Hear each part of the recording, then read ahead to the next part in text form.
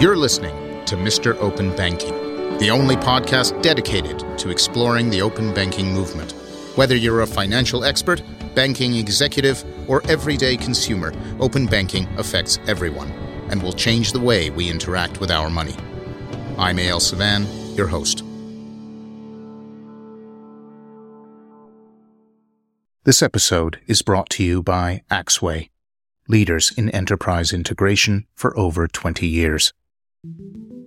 On today's episode, we're going to explore the following question. Is open banking exclusively a set of laws and regulations? After all, wide use of the term open banking can be traced back to a European law, the Revised Payment Services Directive, or PSD2, an act passed by the EU in 2015 that aimed to protect consumers, drive competition, and promote innovation in the banking sector. Ultimately, that law is what drove the explosion of open banking activity that Europe is experiencing today, and that other countries are moving quickly to emulate. So, as a result of this government-driven history, many people automatically equate open banking with regulation. But today, we're going to challenge that assumption. We're going to discover how one region is trying to get there without any regulation at all. And maybe we'll find that a market-driven approach might just be the better way.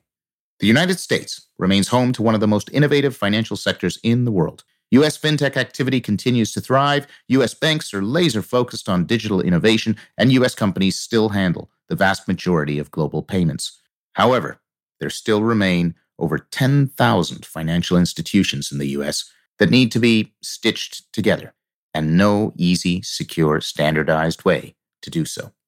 Enter the Financial Data Exchange, or FDX, a not-for-profit organization that aims to unify the U.S. financial industry around a common interoperable standard for secure access to financial data, and to do so in a way that is fundamentally market-driven. Our guest on the show today is the managing director of FDX, Don Cardinal. Prior to joining FDX, Don spent over 10 years in traditional financial services at organizations such as Bank of America, the University of Incarnate Word, and Thomson Reuters. In 2019, Don testified before the U.S. Congress to advocate for the future of financial technology, encouraging the empowerment of consumers to take control of their financial data.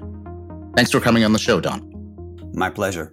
So, why don't we start with you telling our listeners a little bit about the origins of FDX? FDX started out through a couple different efforts. One through the FS-ISAC, which is a global consortium of financial services firms that are working to share data for cybersecurity. And they realized that this legacy data sharing model that had been around for, 25 years and required the sharing of IDs and passwords is really probably not the most secure way of doing things.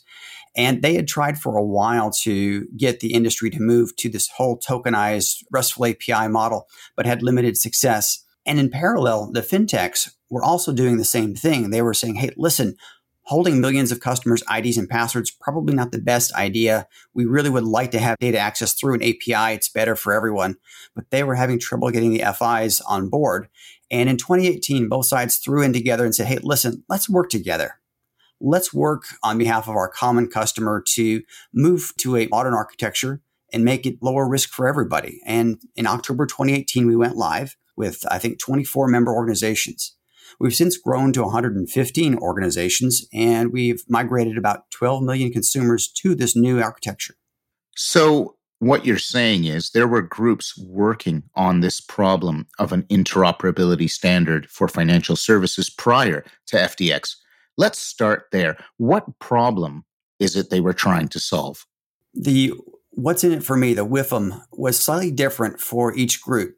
So if you were a bank or a brokerage, you were seeing a lot of sessions every day hitting your online and mobile banking interface that were not human, that were known third-party software, and they were coming in with customers' IDs or passwords. And we know, kind of an industry standard, about 25% of their daily sessions are not humans. So that's a lot of infrastructure to paint screens for something that's not going to read them. It just wants the data. And similarly, we do know that most organizations see about 10% of their online volume, their online customer base, share their IDs and passwords with one or more fintech apps. And so from a risk and privacy perspective, in today's day and age, that's something that had to be really looked into. Hey guys, we can't do nothing about this. This has been ongoing for a long while. Wouldn't it be great if? Whereas if you're a fintech app, right now you're getting the data by having to hold customer credentials, not an ideal situation. And you're having to impersonate or log in on behalf of the consumer. That access can be troublesome in that it's not always available. The data is not always uniform. And so your raw material, if you will, to do a budgeting app or to do someone's taxes or to make a credit decision isn't always available in a uniform manner. And so they have a need for basically a better data source, a more reliable data source, and one that doesn't require you to do the risky thing of holding customer IDs and passwords. So the WIFM is slightly different, but it's neat that it's a common purpose to solve that. This sounds like what is often described as screen scraping. Is that the same thing? It can be. Scraping is a big piece of it, but there are some folks who, because they're effectively have good relationships with the FIs, use an ID and password and then make a different style request against their back end, but it's still an ID or credential-based access. But I think for the purpose of this discussion, we can call it screen scraping for now. You're talking about access through the APIs exposed for the mobile applications and sometimes the web, right? Yes, that's entirely correct. We do have some more technical listeners. Could you elaborate on that a little bit? Sure. So right now, if you wanted to get a piece of data about AL and you knew where you banked, you could technically pretend you were an online banking session, go to that, write a script that pulls up the web browser, paste in the ID and password, maybe paste in a challenge question, and then you can start scrolling through those screens to retrieve data elements, your balance for your current accounts, your last 10 days of transactions, what have you. Similarly, you don't have to just do it against a online banking site. You could actually hit a mobile API as well and use the same sort of ID-based access for that. It has its issues, which is why we're going to a dedicated application programming interface or API. It sounds like fascinating work you're doing. Can you describe for our audience how it's been going? What kind of numbers are you seeing in terms of adoption? One of the things you want to do is see how many firms have downloaded your spec to use it, and you're not required to join to get a copy of our spec. So we have about 140 firms that have downloaded our spec. We have 115 member organizations as of this morning. And by polling our members, we do periodic surveys, and we ask them, hey, how many consumers have you migrated to this tokenized access? And the number we got last time we got a complete count was about 12 million. That's good news. The less IDs and passwords are floating out there, the safer everybody is. The job security for me is there's probably another 88 to 100 million left to go in North America. Think about that for a second. 100 million usernames and passwords in North America alone, all providing access to real bank accounts, all floating around out there in the databases of various fintechs without any clear guidance around risk management or liability. This approach, what Don calls credential sharing, is used the world over. This proves two things. First, there is a significant risk that currently exists in the system, as today, all of these banks and fintechs are sharing data using unreliable, inefficient, and worst of all, insecure methods. And second, the demand is there. It's real. People want to share their financial data if it means getting better financial products. They just want to do it in a safer way. And that's exactly what FTX is trying to achieve. What's interesting is that's also what open banking is trying to achieve. But you may have noticed that even though we've been talking about the development of a standard for banks to share data, the actual term open banking has so far not been mentioned. The fact is, the term open banking is not very widely used in the US.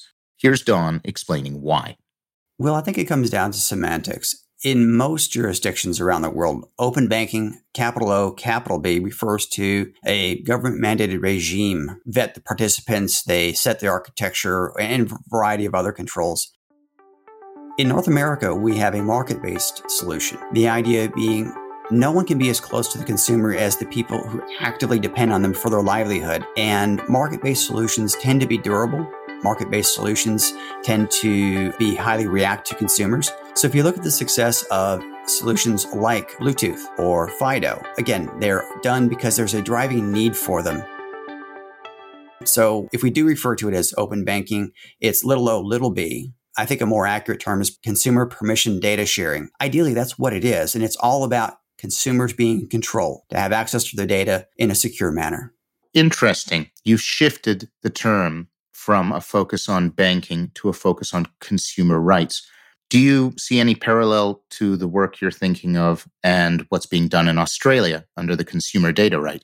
Well, we're certainly monitoring the CDR. It's a bit more encompassing than what we're trying to do here with Financial Data Exchange, but we are mindful of their user experience. And if you look, open banking or the permission data sharing is a fairly tight group around the planet. There are a lot of similarities. If you look at CDR, they're using a lot of what UK open banking did. Everyone is using OpenID Connect, OIDC, for their security stack. So we're mindful of that, but I think CDR has a few more things that are policy related and more privacy related. We're hyper-focused as a tech standards body on, the data sharing, the data movement itself.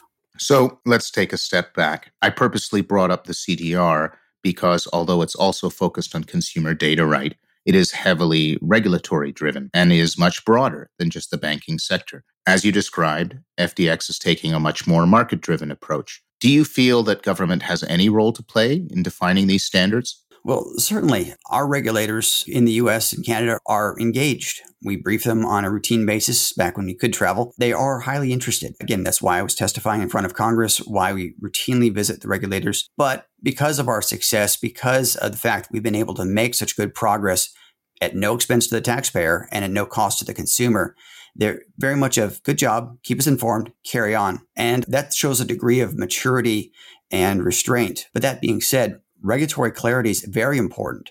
End of the day, programmers, engineers have to program to a binary state, a digital state, ones and zeros.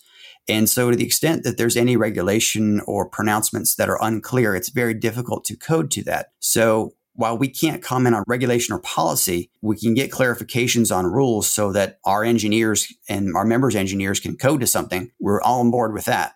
Do you think that there are some efforts to slow the development of the standard down because it affects the competitiveness of some of the established players? Not at all, because again, we focused on common purpose. Nobody wants held away IDs and passwords. They're a risk item that, quite honestly, we all want to get rid of. And as I mentioned earlier in some of my responses, the whiff and the what's in it for me may be different for different parties, but at the end of the day, it all leads to a common purpose, and that is permissioned, tokenized access through an API to make it better for everyone. And as long as you're focused on common purpose, you can bring a very large tent of people, like I said, 115 organizations together and move towards a common goal.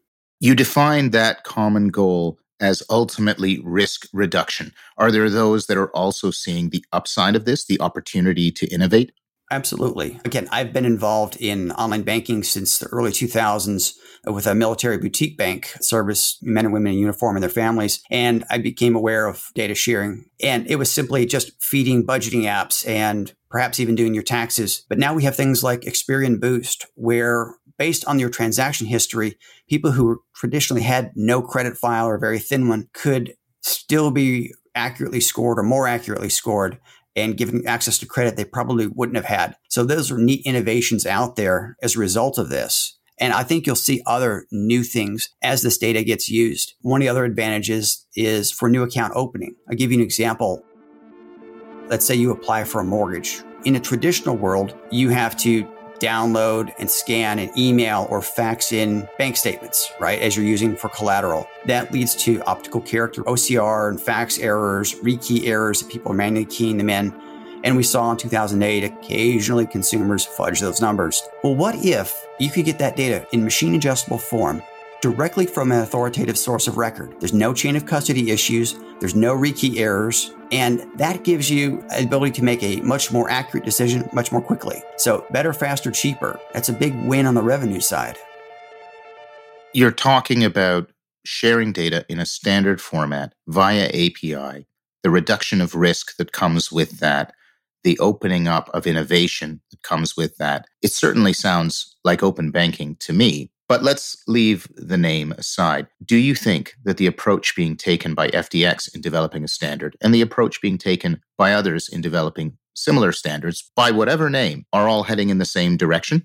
The answer is thematically, yes. If you look, we're all using RESTful APIs. We're all making JSON request responses. Those that use the redirect flow are all using OpenID Connect for the connectivity. It's an extension of the OAuth 2 tokenization. So on security, I think we're highly aligned. Data elements, I think it's getting there. I think we're all approaching this in a similar fashion. Let me ask one that perhaps is a little provocative.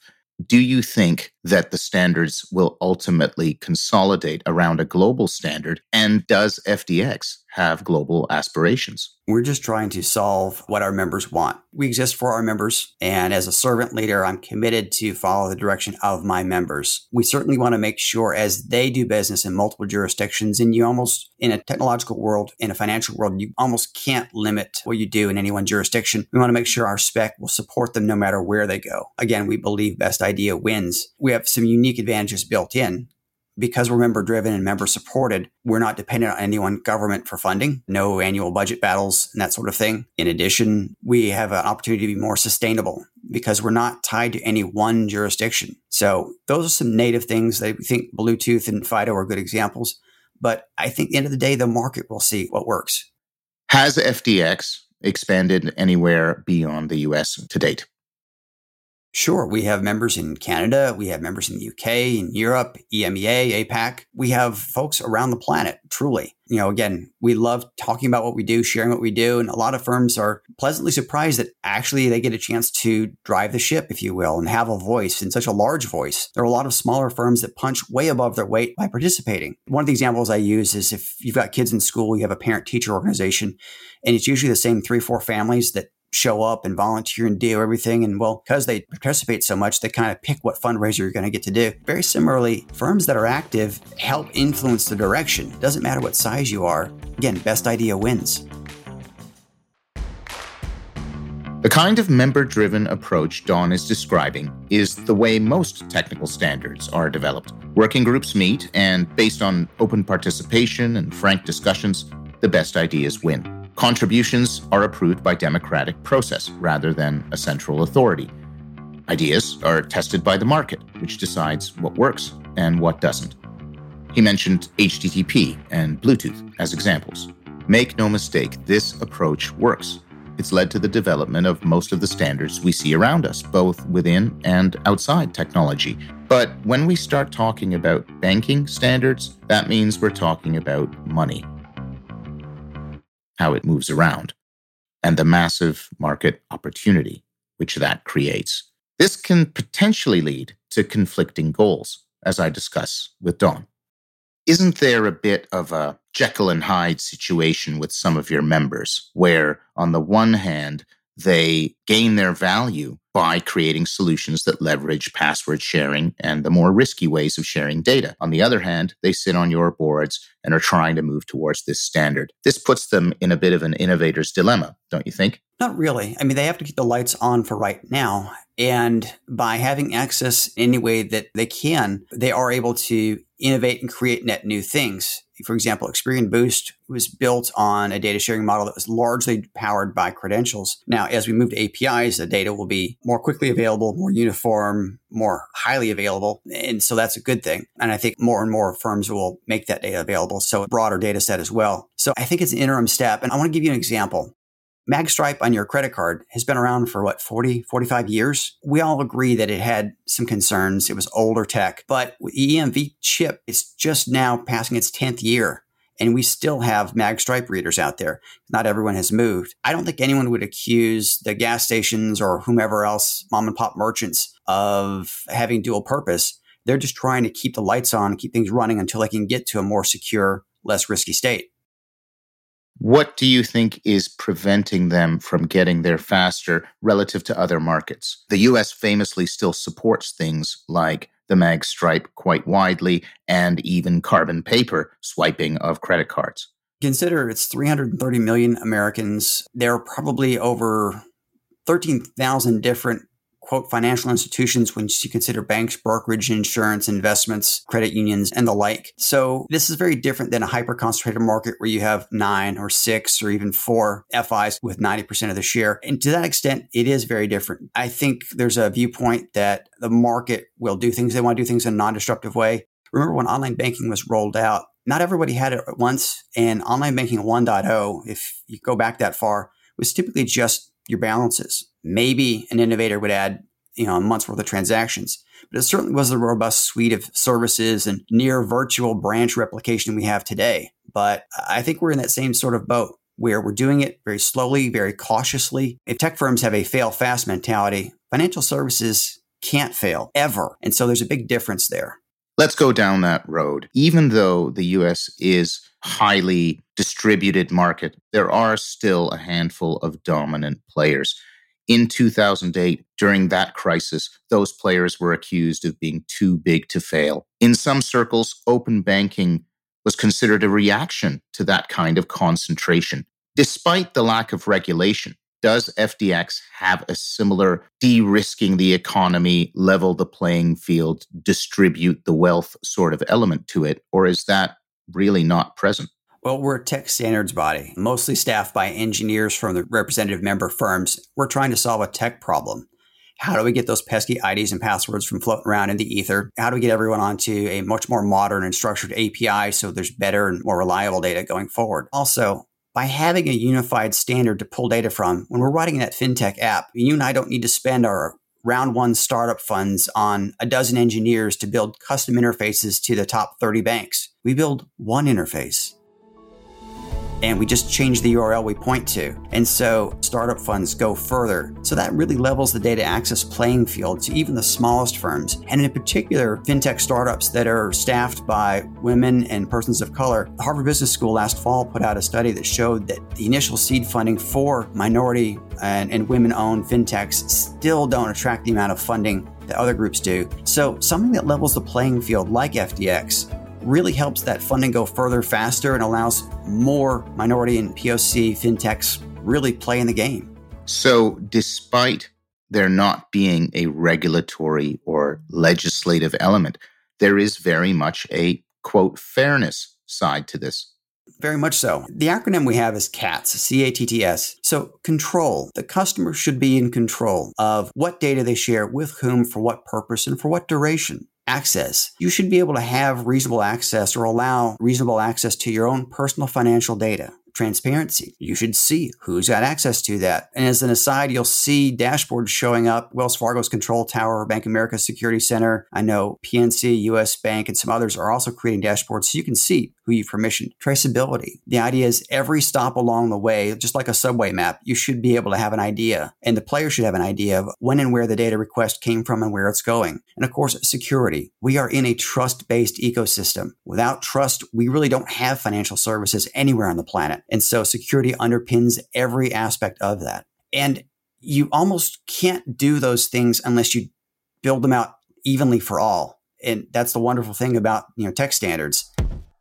They work for everyone. HTTP, HTTPS work for everyone. USB works for everyone. Bluetooth works for everyone. CATS, a useful acronym for remembering 5 key principles to follow when developing an effective open banking standard. Little o, little b, of course. Let's go over the list again. C, control. A, access. T, transparency. Second, T, traceability. And S, security. Dawn did an excellent job of describing each, so I won't repeat it. But is the US on the right track? Is everybody playing ball? Are all the right players involved? Here's Dawn answering some provocative questions on that front.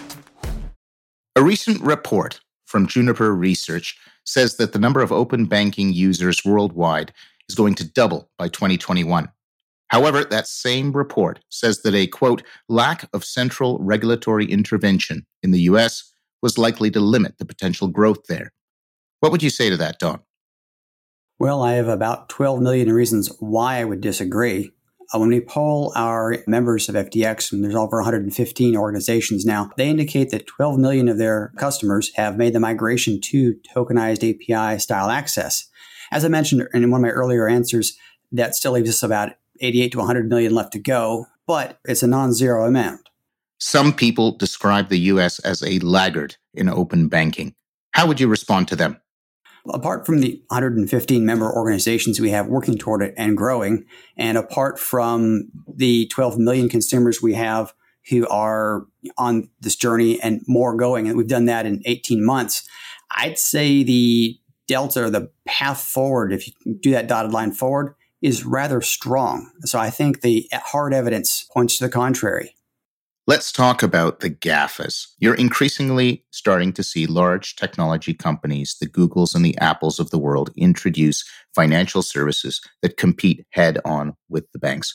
Last year, Goldman Sachs and Apple launched the Apple Card, described as the most successful launch of a credit card in history. Are they on the FTX board? Do they also want to move towards a standard, or are they trying to create moats around their own services? Well, neither Google nor Apple are members of FTX yet. Love to see them because we cast a big tent. We want firms of all shapes and sizes, really all products, to be as part of this decision-making process. Now, our APIs are available. Data can be shared really with any party that has access. So that's the good news about it. So PayPal is a member. They recently joined this year. So I think we're starting to see some non-traditional players take part in the space. And why not? Again, a provocative question. Why do you think they are not joining? Do you think it is a matter of building moats that they're trying to explicitly not adopt a standard? Honestly, I think given that we're only not quite 2 years old, it's a matter of getting on the radar, and it's really a matter of them dedicating their resources to do it, and hopefully they'll find value. We'd love for them to look at what we've got going on.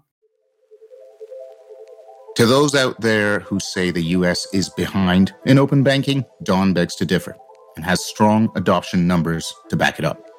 More and more American consumers are demanding innovative financial services. More and more providers are moving towards standardized, secure API access, and FTX membership continues to grow, although the GAFAs are conspicuously absent.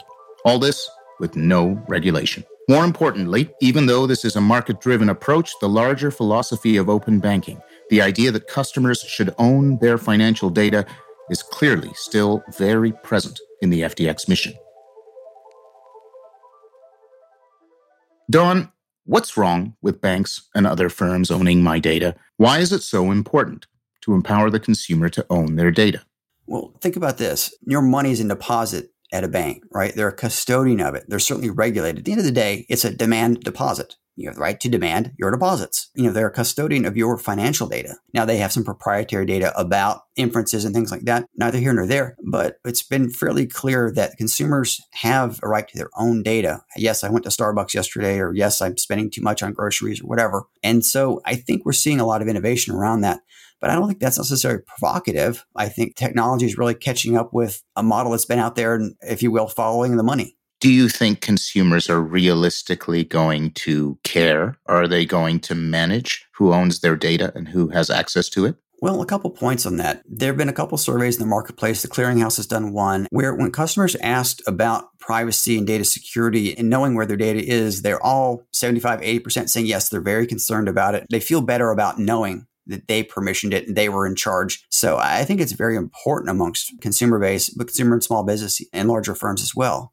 Given FTX's mandate and the way you describe consumer data access, do you feel ultimately this trend is the thin end of a wedge, that we start with financial data, but ultimately these data rights apply all the way up to social?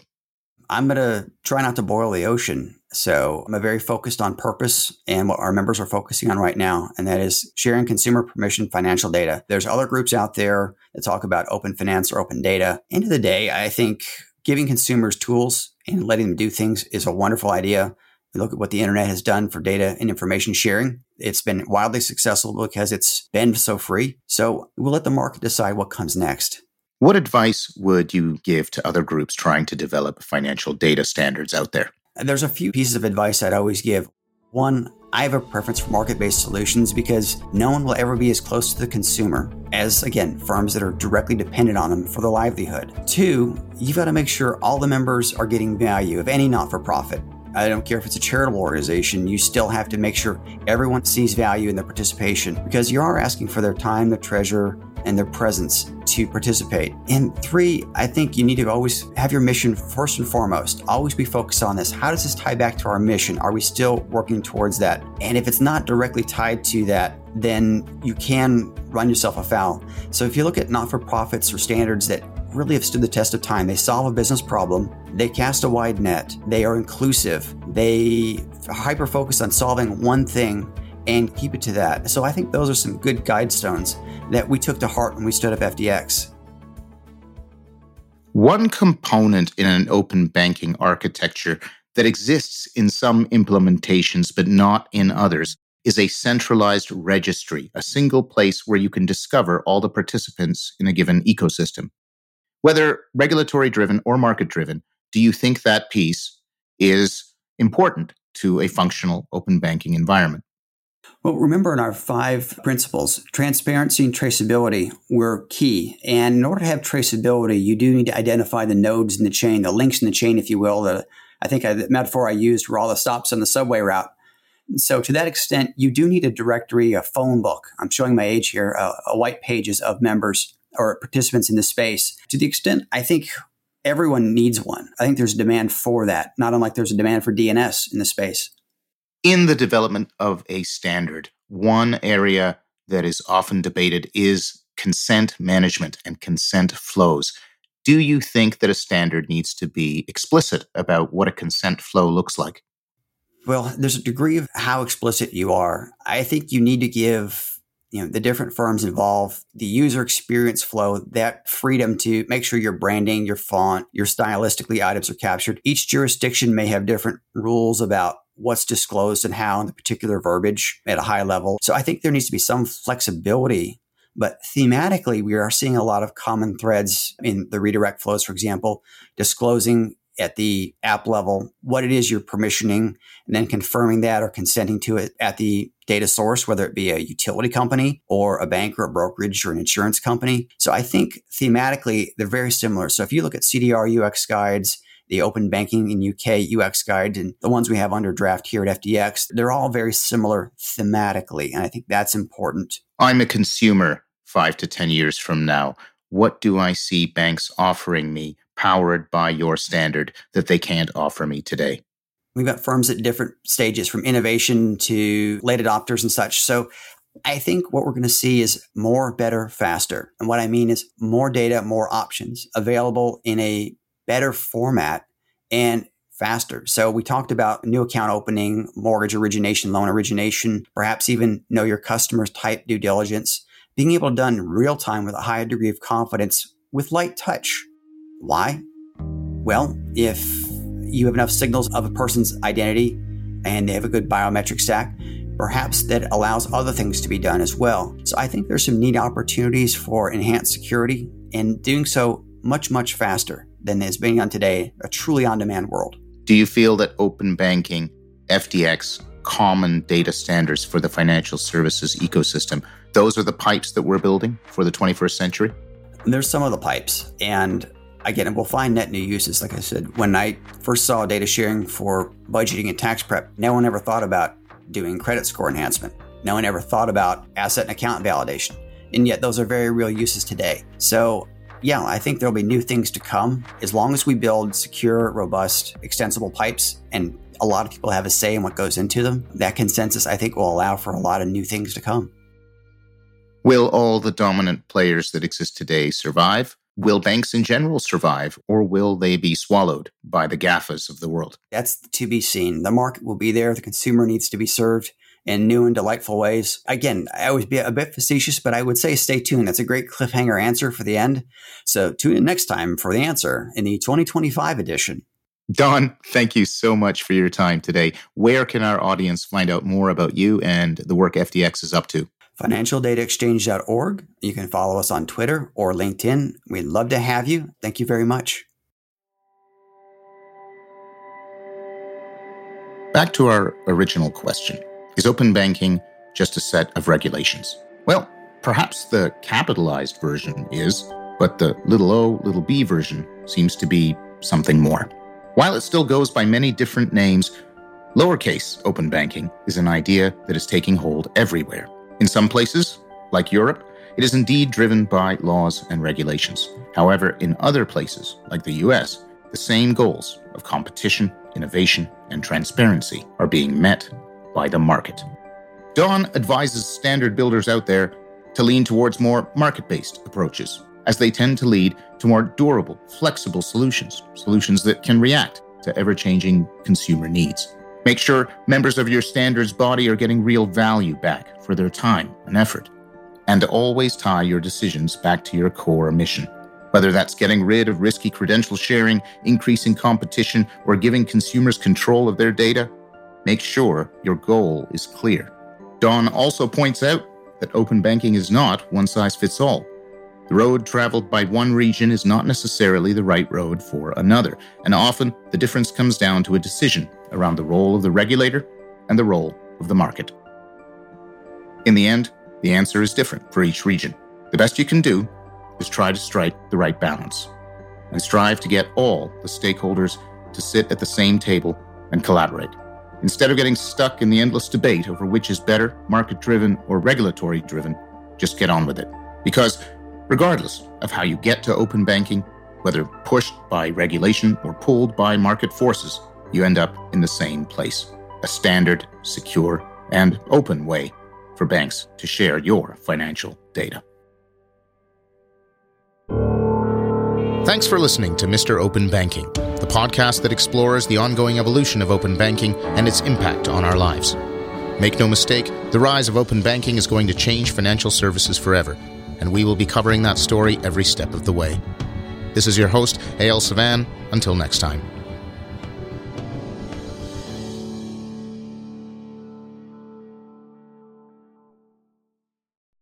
This episode was made possible by Axway, leaders in enterprise integration for over 20 years and creators of the Amplify platform.